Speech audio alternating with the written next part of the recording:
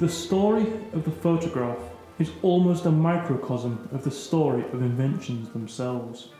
From 1839 and the invention of the earliest cameras, and its refrain as an expensive hobby, to today, where almost everybody can take a photo with the phone in their pocket, shows just how far some technologies have come. A story of constant reinvention, photography has fascinated and intrigued us from its very earliest beginnings. Before true photography, there were centuries of ingenious precursors to the photo. The forerunner to the photographic camera was the camera obscura. Camera obscura, Latin for dark room, is a natural phenomenon that occurs when an image of a scene at the other side of a screen or a wall is projected through a small hole in that screen and forms an inverted image, left to right and upside down, on the surface opposite to the opening. This had been known in ancient China and early Islam. In 1568, Daniel Barbaro authorized a treatise that showed that a better image could be produced if you substituted a lens for the small hole. As he said, quote, "Close all the shutters and doors until no light enters the camera except through the lens, and opposite hold a sheet of paper, which you move forward and backwards until the scene appears in the sharpest details. There, on the paper, you will see the whole world as it really is, with its distances, its colours and shadows and motions, the clouds, the water twinkling, the birds flying." Close quotes. In the 17th and 18th centuries, a lens was fitted into one end of a 2-foot box, and the other end covered with a sheet of frosted or ground glass. The image cast on the ground by the lens could be seen outside the camera. It had been known for millennia that light not only forms images, but changed the nature of substances. Among the substances altered by light are certain salts of silver. The combing element is liberated, leaving a pure metallic silver, which, became unpolished, is dark in tone. The light sensitivity of this was first established by German physicist Johann Schultz in 1727. Schultz filled a glass bottle with a mixture of chalk, silver, and nitric acid. The bottle in bright sunlight turned a deep purple colour. He then pasted stencils of an opaque paper on the flask, and after exposure to light, the stencil was removed and images of the figures or writing that had been cut out of the paper were visible on the surface of the mixture within the flask. Almost without knowing what he was doing, Schultz had managed to trap the image of the camera. Therefore, photography is the combination of both optical and chemical phenomena. Schultz's method wasn't really practical for widespread use, but as the middle class grew, there was a demand for pictures with wood carvings, and these silhouettes became the most popular. It still wasn't quite photography, but getting there. Thomas Wedgwood, son of the famous potter, attempted to make permanent photographic prints, and managed to take pictures, but not to make them permanent. The Frenchman Joseph Niepce was more successful than Wedgwood. He was an ardent inventor and was initially interested in lithography, a cheap and early method of printing, and as he had no artistic skill, he was interested in making the images himself. Niepce made the earliest known heliographic engraving in 1822, but he then made a box which he described as, quote, "a kind of artificial eye, simply a little box, each 6 inches square, which will be filled with a tube that can be lengthened and carrying a lenticular glass." Close quotes. He used this to take a photo of his birdhouse. He described it as, quote, "the background of the picture is black and the objects white, that is, lighter than the background." Close quotes.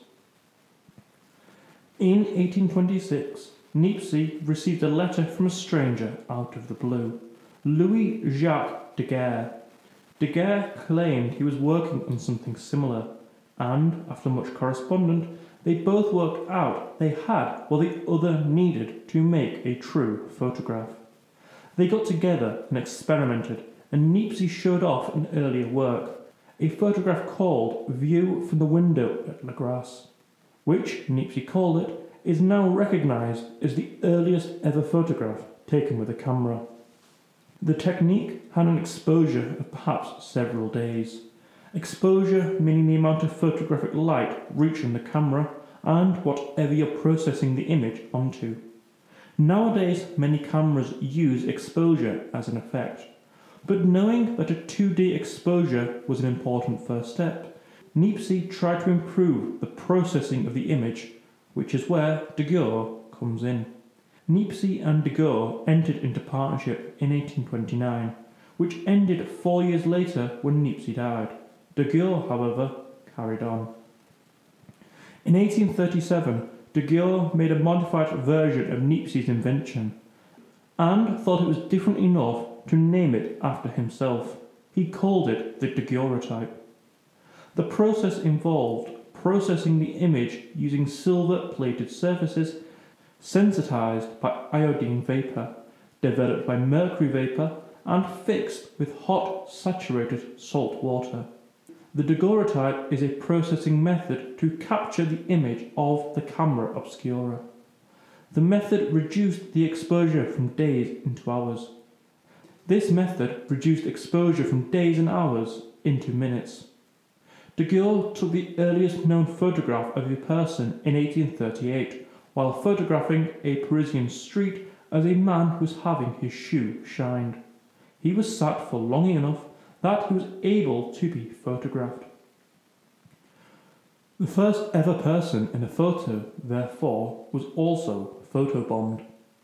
Daguerre told people, but many were sceptical of the claim that, quote, anyone can take the most detailed views in a minute, close quotes, and they disbelieved him that a daguerreotype was a, quote, chemical and physical process which gives nature the ability to reproduce herself, close quotes. On the 7th of January 1839, Daguerre showed the invention to the Academy of Sciences, and the director of the Academy recommended its purchase by the French government. What struck Europe with this announcement was a type of mania. The French government released Daguerre's process to the world at large, releasing it from any royalty payments as there was now no patent. They made one exception. It was not to apply in England and Wales. Mere days after its announcement, everybody in Paris was clamouring to take photos out of their window. Within 5 months of the announcement of the process and the daguerreotype camera, the process had spread to Barcelona, Berlin, Edinburgh, Genoa, Halle, Hamburg, Karlsruhe, London, Madrid, Naples, New York, Philadelphia, Kuala St. Petersburg, and Stockholm. The daguerreotype did have advantages. The exposure was still long, meaning that vehicles and pedestrians were still hardly ever in photos. And Daguerre himself did little more after its public release to perfect the method. But in America, with all their technological ingenuity, there was a far more concerted effort at experimentation. In 1851, at the Great Exhibition, Americans won 3 of the 5 medals for daguerreotypes. Now we see it a lot, but I can't imagine how disheartening it is to be an inventor and spending years developing something and thinking you're breaking new ground, only for somebody else to come out and release it before you. William Henry Fox Talbot was in just this position when Daguerre's methods were published. Talbot's first camera was a large box intended to record the image of the camera obscura. An hour's exposure on a summer's day left, however, only an impression on the paper. And so Talbot thought this wasn't good enough. So he started to build his own camera, called the Mousetrap, because it vaguely looks like a mousetrap. It was a small box with large lenses and essentially a camera obscura, as it simply reflected the image onto a piece of paper where a subsequent artist was supposed to trace over the image. Before and after the announcement of the daguerreotype, Talbot tried to improve his work and perfect the chemistry to capture the image of the camera obscura. In photography, a negative is an image where the lightest areas of the photographed subject appear darkest and the darkest areas appear lightest. This reversed order occurs because extremely light, sensitive chemicals a camera film must use to capture an image quickly enough for ordinary picture takings are darkened rather than bleached by exposure to light and subsequent photographic processing, while a positive is just a normal photo. These terms were named by John Herschel, an astronomer and scientist who saw Talbot and his slightly different technique to that of Daguerre and quickly adopted it for one reason. If you create a negative photo where all the colours are reversed, it makes it possible to print any number of positives of that photo. Therefore, it made possible for the mass printing and publication of photographs. Back in France, and Louis Blanchard Everard was trying out many improvements. In 1850, he invented a new kind of sensitive paper called albumen paper, which was almost instantly taken up by all. After a bit more experimentation, Blanchard Everard was able to get a much shorter exposure time, and this innovation allowed for the production of bulk photography. He published a portfolio of prints of architectural and landscape pictures. The technique also allowed for the mass illustration of books. The popularity of photography can be seen in the price wars for photographs in the 1850s, as daguerreotypists and calotypists, the name given to Henry Fox Talbot's methods, got ever more intense. It was 50 cents for a photo, then 25 cents, then 12.5 cents for a photo. Picture factories and the demand increased production daily from 300 to 500 and then 1,000 photos daily. The routine was to buy a ticket and pose for a photo by the operator who never left the camera, and a production line was set up where several people would set everything up for the photo to be given to the customer 15 minutes later. In 1855, Roger Fenton sailed from England to the Crimea. He was an accredited war photographer, which shows just how quick the spread of the technology was, that a mere 16 years after the invention of the photography itself, there was now a war photographer. He was backed by the Agnew brothers of Manchester. Daguerreotypes had been taken during the Mexican-American War, showing officers and men, but nothing during combat. Fenton managed to take photographs under fire. Fenton took a wagon with him. It was fitted out with a dark room, 5 cameras, 700 glass plates, chemicals, rations and tools, and, while in Gibraltar, he bought horses. By April, he was at the front line, and it was a tough experience.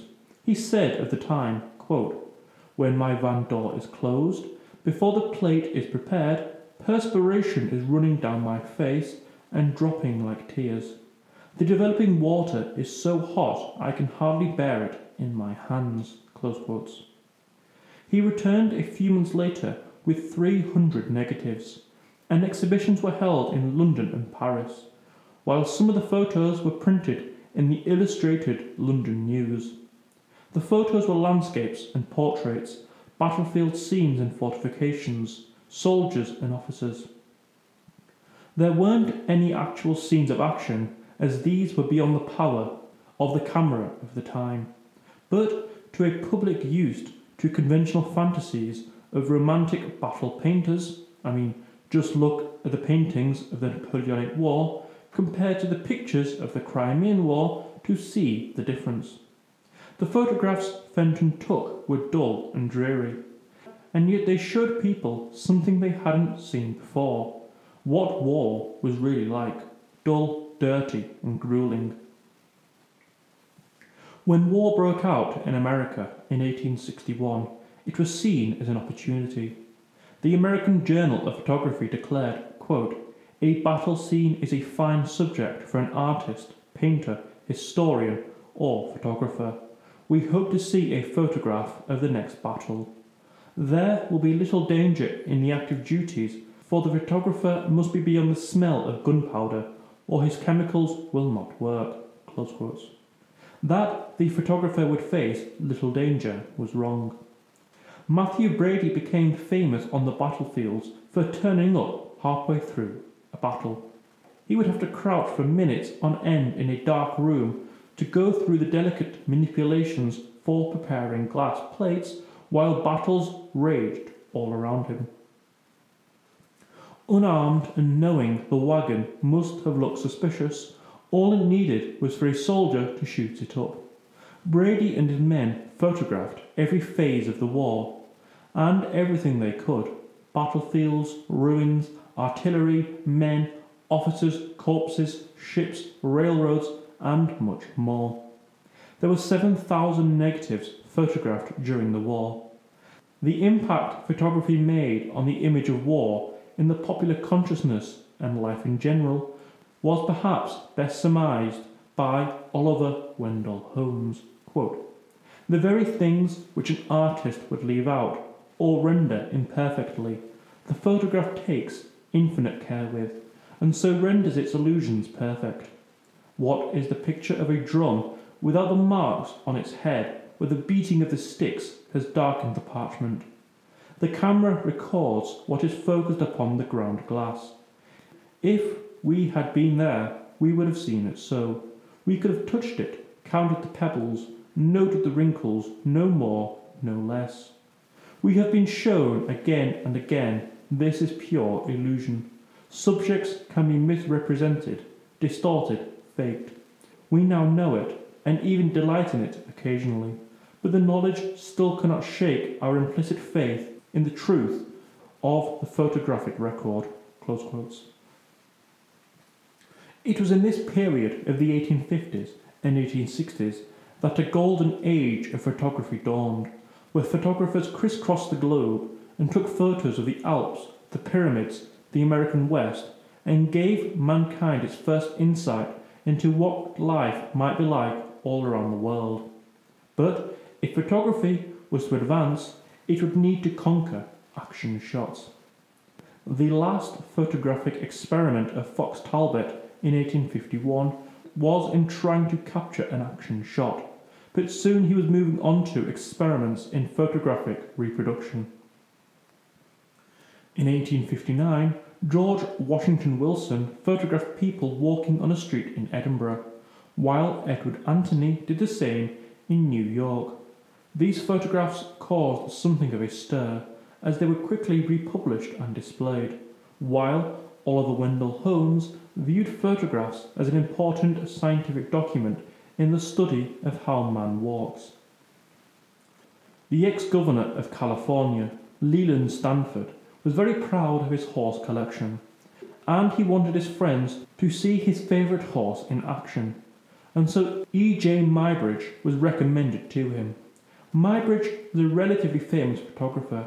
Having been born in England, he was part of the official expedition to Alaska after the US bought the territory from Russia, and later became a specialist in industrial photography. In 1869, he invented one of the first shutters for a camera, and, after being exonerated for the murder of his wife, he set to work in trying to photograph a moving horse.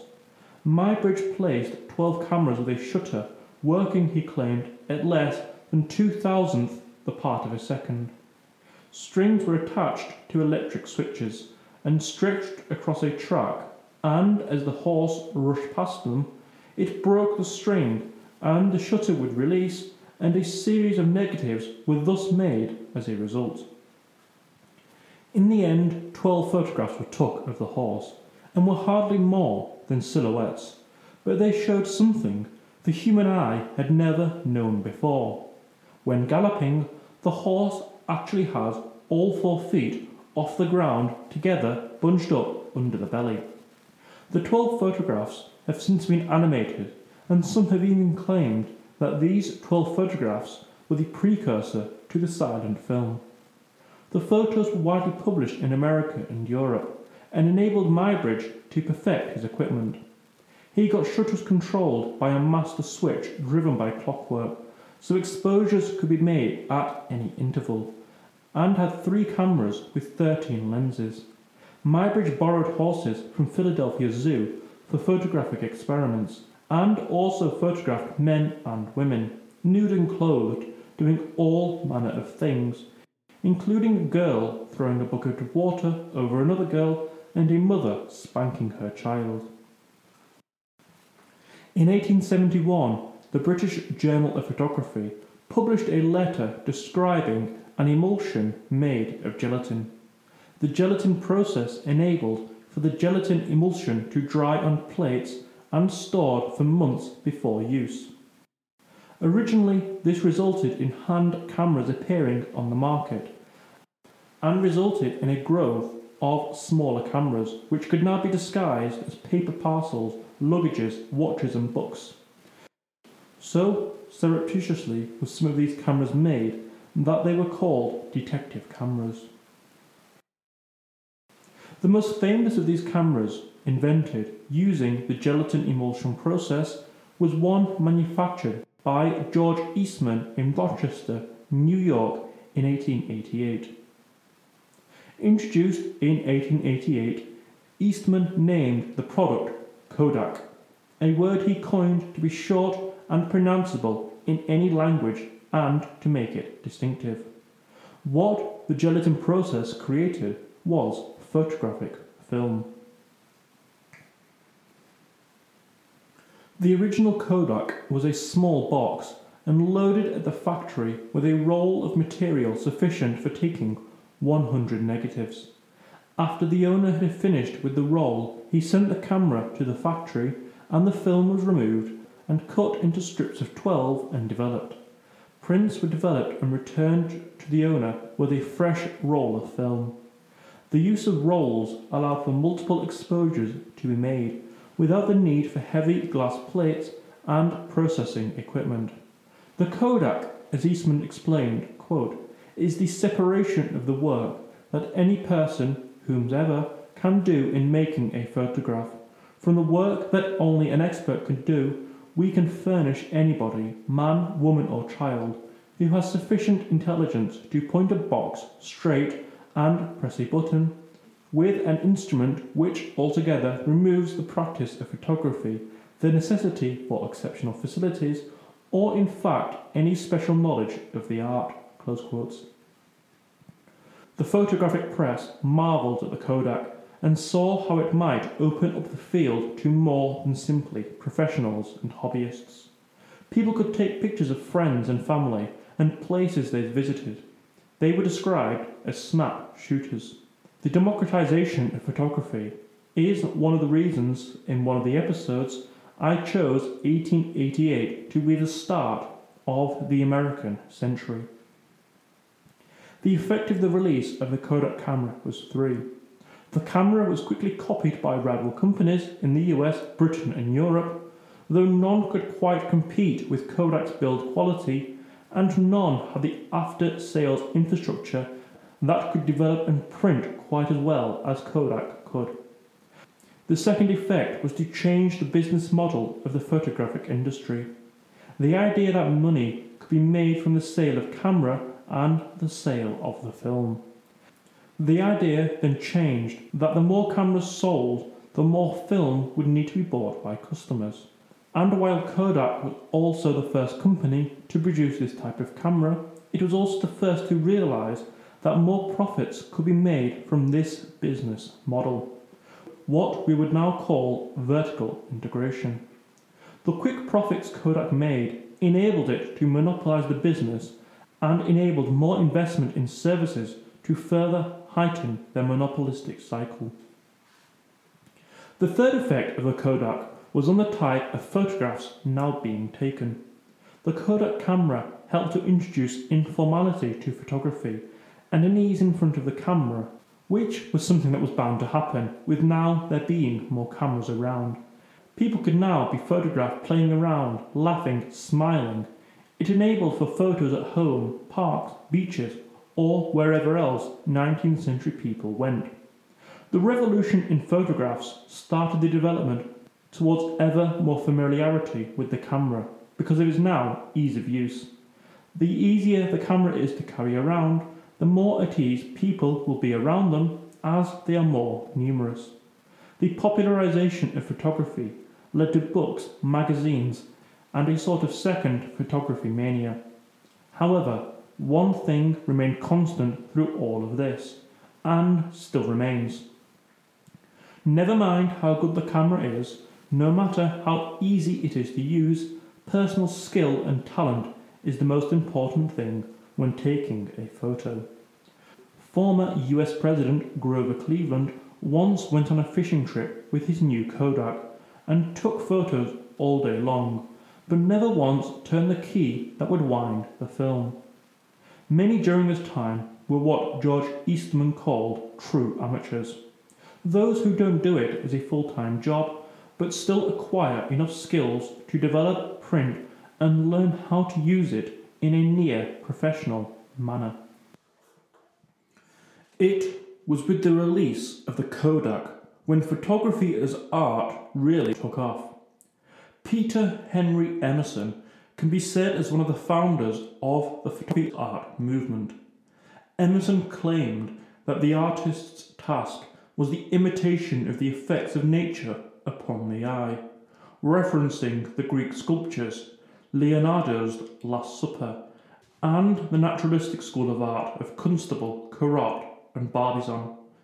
Emerson said that photography was, quote, superior to etching, woodcutting, and charcoal drawing, close quotes, and was second only to painting in its ability to reproduce exact tonal relationships.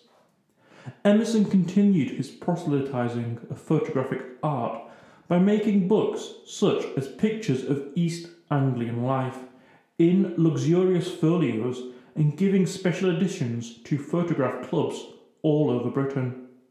With Emerson campaigning, this idea as photography as art took hold across much of the Western world, with exhibitions fanning out in many cities throughout the 1890s. But of course, most photography was for, and still is for, documentary purposes. Whether this is for documenting families or society, photographs were used by the great and the good. The photography by William H. Jackson, who photographed Yellowstone National Park, was instrumental in showing its beauty and natural wonders, which had previously been dismissed as tall tales. The photographic evidence of the slums of London and New York started to show how the other half lives for people who would never actually visit these slums.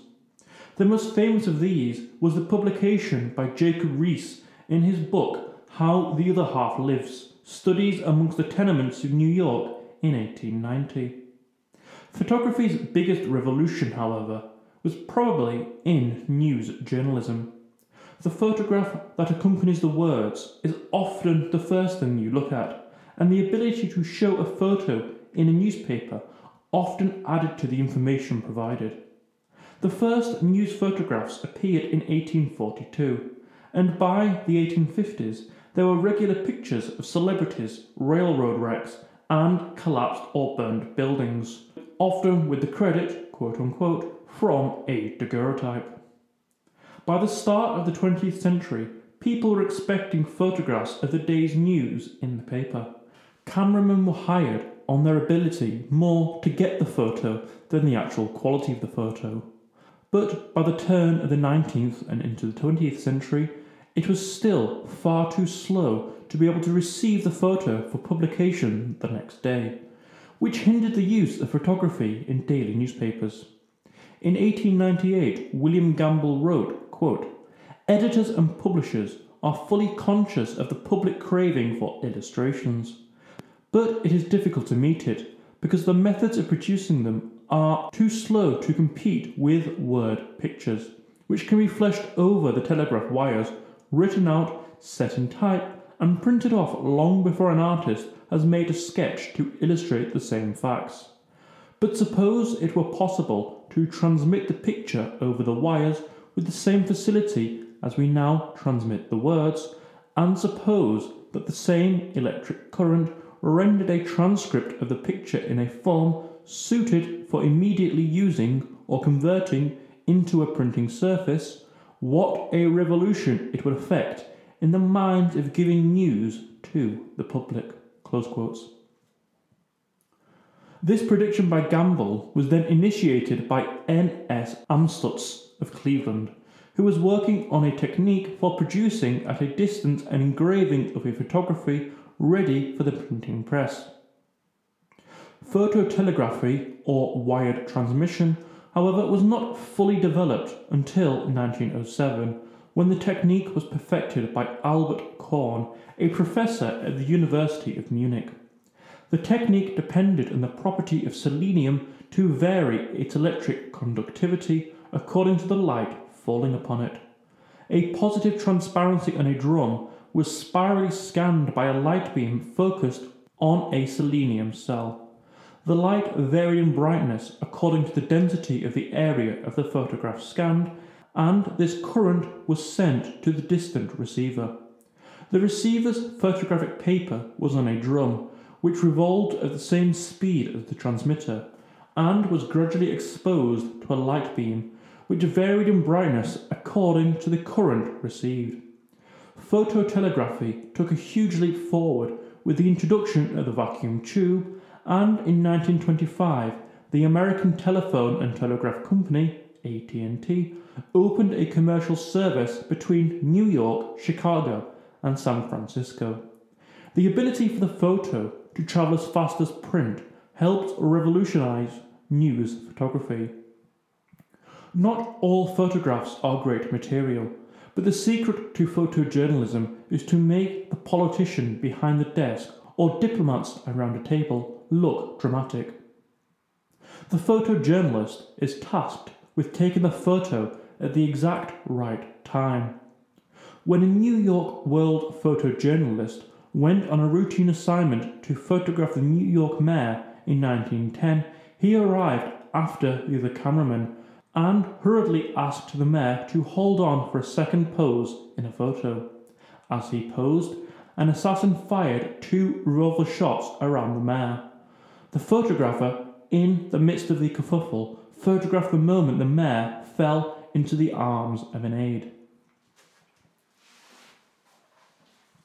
When, on May the 6th, 1937, the Hindenburg was due for a routine visit, the 11th by an airship across the Atlantic, the press was still there, preparing this time not for news photos but artistic shots of the event.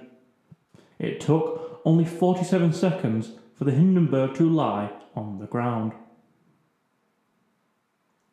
Every photo of the incident is now world famous. The event in newspapers was shown almost entirely in photos.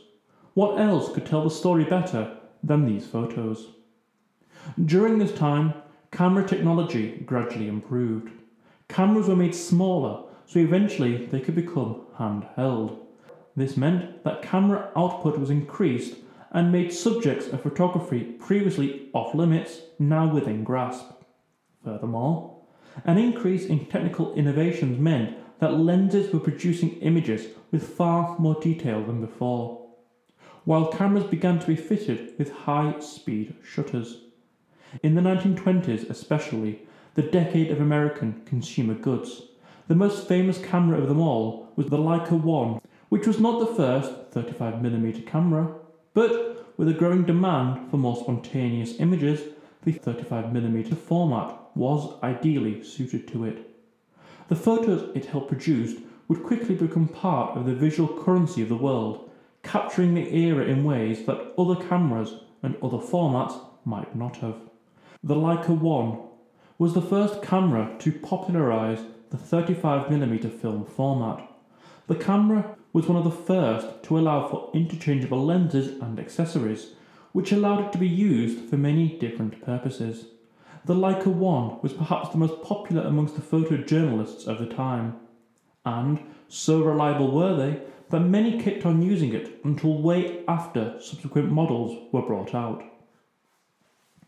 During the 1930s, it began the start of purely photographic magazines. The most famous of these was Life magazine, first launched in November 1936. Life published two types of photos: spot news photography supplied by news agencies, and feature stories written and photographed on assignment by staff members. 1935 saw the first appearance of the Canon brand on the world stage. Canon is now a part of the duopoly of cameras with Nikon. The Canon Hansa was preceded by a possible apocryphal story when the founder, Goro Yoshida, moved to Tokyo and met a business from Shanghai, who said that Japan made quality aircrafts and battleships. Surely they could make quality cameras too. With little success in the pre-Second World War era, however, the Canon factory managed to escape much of the damage of the war, and so quickly restarted production. The growth in consumer electronics amongst the Japanese helped Canon gain a reputation for cheap yet powerful and reliable cameras. Released in 1947, the Pacemaker Speed Graphic is one of history's most iconic camera, and whenever you see this camera, you know instantly what era you are in. Watch any 1950s movie and you'll see this camera used by the press photography, and it became especially synonymous with New York press photographers. It was earlier speed graphic cameras that had taken the photos of the Hindenburg disaster and the raising of the flag on Iwo Jima. The Hasselblad camera, first produced in 1948 in Sweden, helped it gain, and still largely hold, a reputation for the ultimate professional camera. Perhaps most interestingly is that the Hasselblad camera gained worldwide exposure as it was the principal camera on NASA missions. It took the famous photo of Earthrise on the Apollo 8 mission, described as one of the most important photos ever taken. In the same year, another epochal camera was released, the Polaroid. One of the few inventions ever to be solely invented by one specific person, Edwin Land, his invention of instant photography is one such example. Edwin Land's idea of producing the photo in the camera itself was not new. Henry Fox Talbot had similar ideas, but these ideas never came to fruition. The introduction of dry plates in the 1870s and then celluloid roll film removed the need for immediate processing from a chemical point of view. But there was a commercial need for instant photographs, at fairs for example. Land established the Polaroid Corporation in 1937 to manufacture polarizing sheets, but in 1943 he was inspired to develop instant photography after being on holiday with his daughter, and his daughter asking why she could not see the photos he'd taken instantly. It took 5 years to develop, but on the 26th of November 1948, Land's camera went on sale. The Polaroid Land Model 95 was an upright, oversized folding camera of a design that would have been familiar to many photographers at the time. The camera was developed to take a specific roll of film, which produced a positive photograph at the back, and in the back was a set of rollers and a special type of ink which could be used to produce the photo. In 1956, the 1 millionth camera was sold. The Polaroid did change photography, allowing for instant photographs to be taken and handed out at social events and sold instantly. The fact you didn't need to go to a chemist and have the photo priced by a third party pushed the boundaries of photography. One of the unintended consequences of this was the amount of amateur pornographic material photographed during this time. Colour photography was often seen as the holy grail of photography. As soon as some form of black and white photography had been invented with the daguerreotype, work began on some form of colour photography. It wasn't long after the invention of the daguerreotype process that people began to colour in the photos by hand. While in 1850 Levi Hill announced to the press he had succeeded in fixing the colours of nature.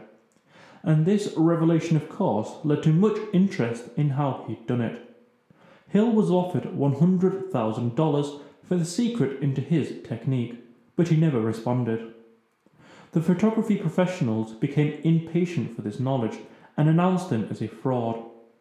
Eventually, in 1856, he released a treatise on helichromy, which was part instructional and part autobiography. Hill did make some kind of results and had testimony from people like Samuel Morse. Meanwhile, a few daguerreotypists had accidentally made some forms of colour photos. And perhaps Hill, too, had accidentally done the same and been able to recreate it occasionally. After his death, it was said that Hill, quote, always affirmed that he did take pictures in their natural colours, but it was done by an accidental combination of chemicals which he could not, for the life of him, again reproduce. Close quotes. The search for true colour continued. In 1891, Gabriel Lippmann, a professor of physics, perfected his process, which relied upon the phenomenon that a thin film, such as oil upon water, will produce all the colours of the rainbow. The results were startling. An observer wrote, quote, Professor Lippmann has shown me slides of still life subjects by projection that were as perfect in colour as in any ordinary glass positive in the rendering of the image in monochrome. Close quotes. However, the problem with the Lippmann process was that it wasn't practical. The solution found was an indirect approach. British physicist James Clerk Maxwell made a dramatic experiment proving that any colour could be made using red, green and blue lights in various portions. In his experiment there was a projector, and in front of the projector was 3 lantern slides with a glass cell filled with coloured solution, 1 red, 1 blue and 1 green. Each slide had been made with a negative, and each produced crude yet effective colour photographs. Because Maxwell added red, green and blue light together, this technique is called additive. An equal addition of the 3 colours produces white, red, green, yellow and blue. This obviously was not going to be the quickest thing to catch on.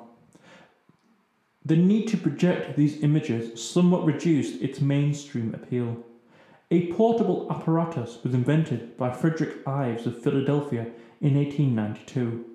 But looking through an eyepiece of an instrument or at a darkened room was not like looking at a photograph which could be held in the hand. This would take until 1893 for John Joly of Dublin. Instead of taking 3 separate pictures through 3 coloured filtered screens, he took 1 negative through a darkened screen with microscopic areas of red, green and blue. The screen was the exact size of the photographic plate and was placed in contact with the camera. After the plate had been developed, a transparency was made from it and bound to the colour screen. The black, grey and white areas of the picture allowed more or less light to shine through the filters viewed from a normal reading distance. The primary colours so modulated blended to form combinations reproducing the colours of the original scene. From the first commercial camera in 1893 until the Kodak camera, the camera itself and lenses always represented a large expense for the photographer. Cameras were only replaced when necessary, and lenses would be reused. Although cameras like the Kodak Brownie was affordable, it was still expensive enough to need to be looked after, as it was still a considerable expense. Moving forward, in 1986, the Fuji QuickSnap was released. It was the first disposable camera. By 1991, the disposable camera had sold 50 million, with Kodak quickly copying it. The disposable camera, as it was originally marketed and then changed to single-use camera, following environmental concerns, struck a chord with consumers. Throughout the 1990s, there were improvements to the single-use camera. But then at the start of the 21st century, there was a development that would remove the need for single-use cameras at all. This was the coming of the smartphone. But before the smartphone, photography had long been digitised. The Kodak Nikon DCS-100 was the first commercially available digital single-lens reflex camera commercially available. This new type of camera, the DSLR, was the end of a process that began in 1975 through the work of Steve Sassoon, who pioneered the digital camera. Kodak was slow to realise its potential, as it would affect its profitable film and paper-selling arm.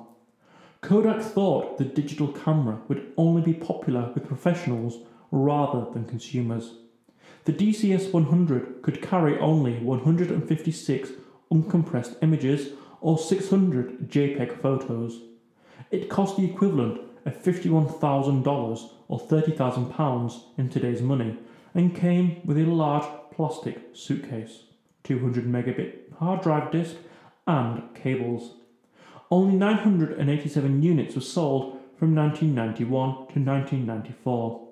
The DCS-200, however, was slightly more popular and sold 3,240 cameras from 92 to 94. The digital camera enabled images to travel over telephone lines or satellite links and appear in newspapers within minutes, quickening the process of wiring photographs, which had been used since the 1920s. The watershed moment for the digital camera was when Ronald Edmonds took a photo using a DCS in 1992 of Bill Clinton accepting the Democratic Party nomination on the 15th of July 1992. Within minutes, the photo was all over the world. Since 2003, digital cameras have outsold their film equivalents. But another technology, combining with the digital camera, would mean that photography would finally be in the hands of almost everybody on Earth. In 1997, Philippe Kahn's daughter, Sophie, was born. Like many, he would want to share this moment with as many as possible. But instead of getting out his Fuji or Kodak, he got out his mobile phone, which was a very odd idea back then. On the 11th of June, he took a photo of Sophie with a phone camera, an invention of his own. He sent this photo to 2,000 people around the world, and in an instant, the camera phone was born. Cameras on mobile phones became ubiquitous not very long later.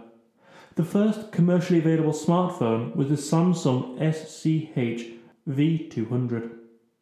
In 2003, more camera phones were sold than cameras, and in 2006, half of mobile phone sales had cameras attached. Now pretty much every smartphone has a camera on it, and the top-end smartphones even have very good lenses, taking high-quality photos. The release of the iPhone in 2007 essentially made the smartphone and embedded the idea that the camera should be one of the most important facets of this new technology. Perhaps the most advanced smartphone camera of all time was the Nokia Lumia 1020, released in 2013, with such a powerful camera that it was able to compete with many compact cameras and some DSLRs at the time. The Nokia was never going to be able to compete with the iPhone as a product, but its camera pushed the boundaries of cameras during the period.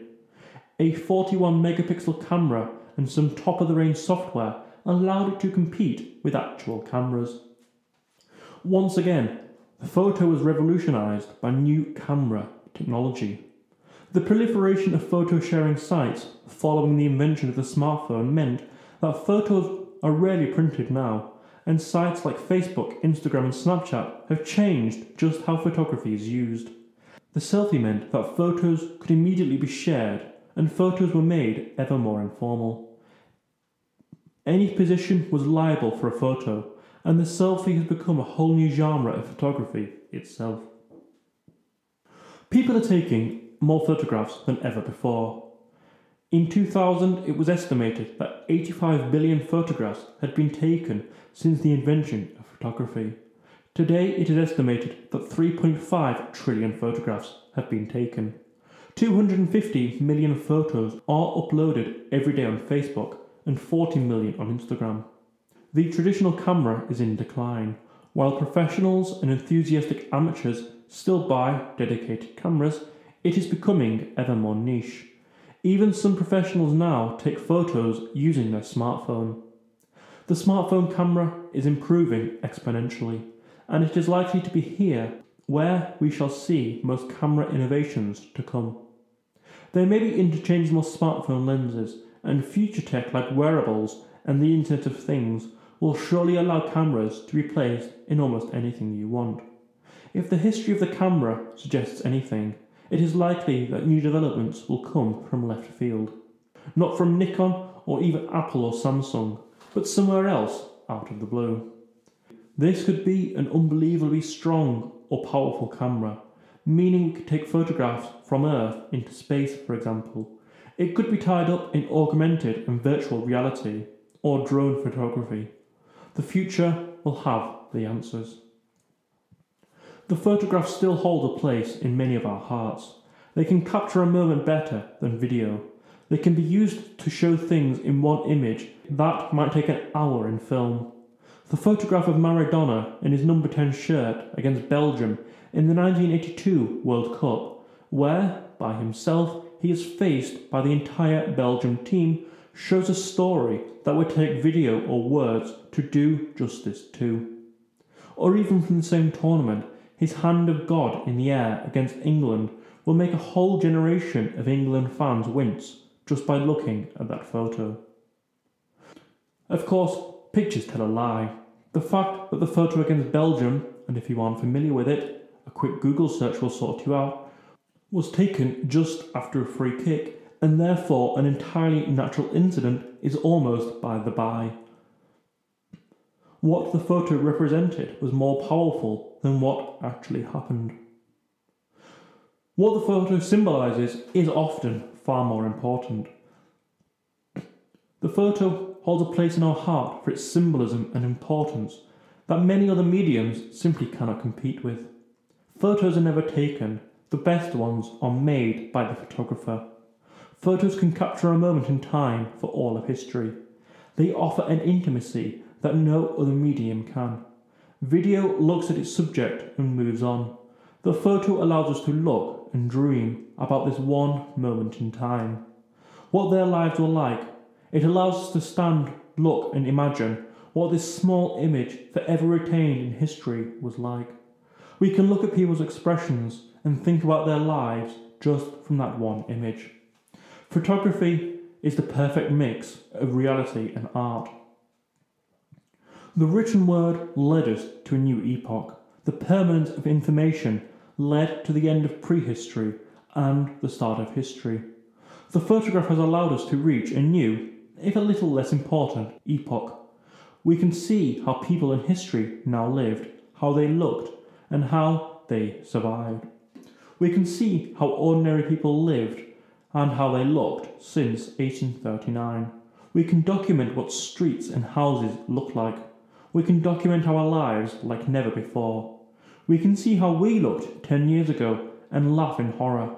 We can document the most important parts of our lives. We can gain a picture and a view of lives gone by and the lives of others. And so for all of these reasons, the photograph is listed at number 71 on my list of the greatest inventions of all time.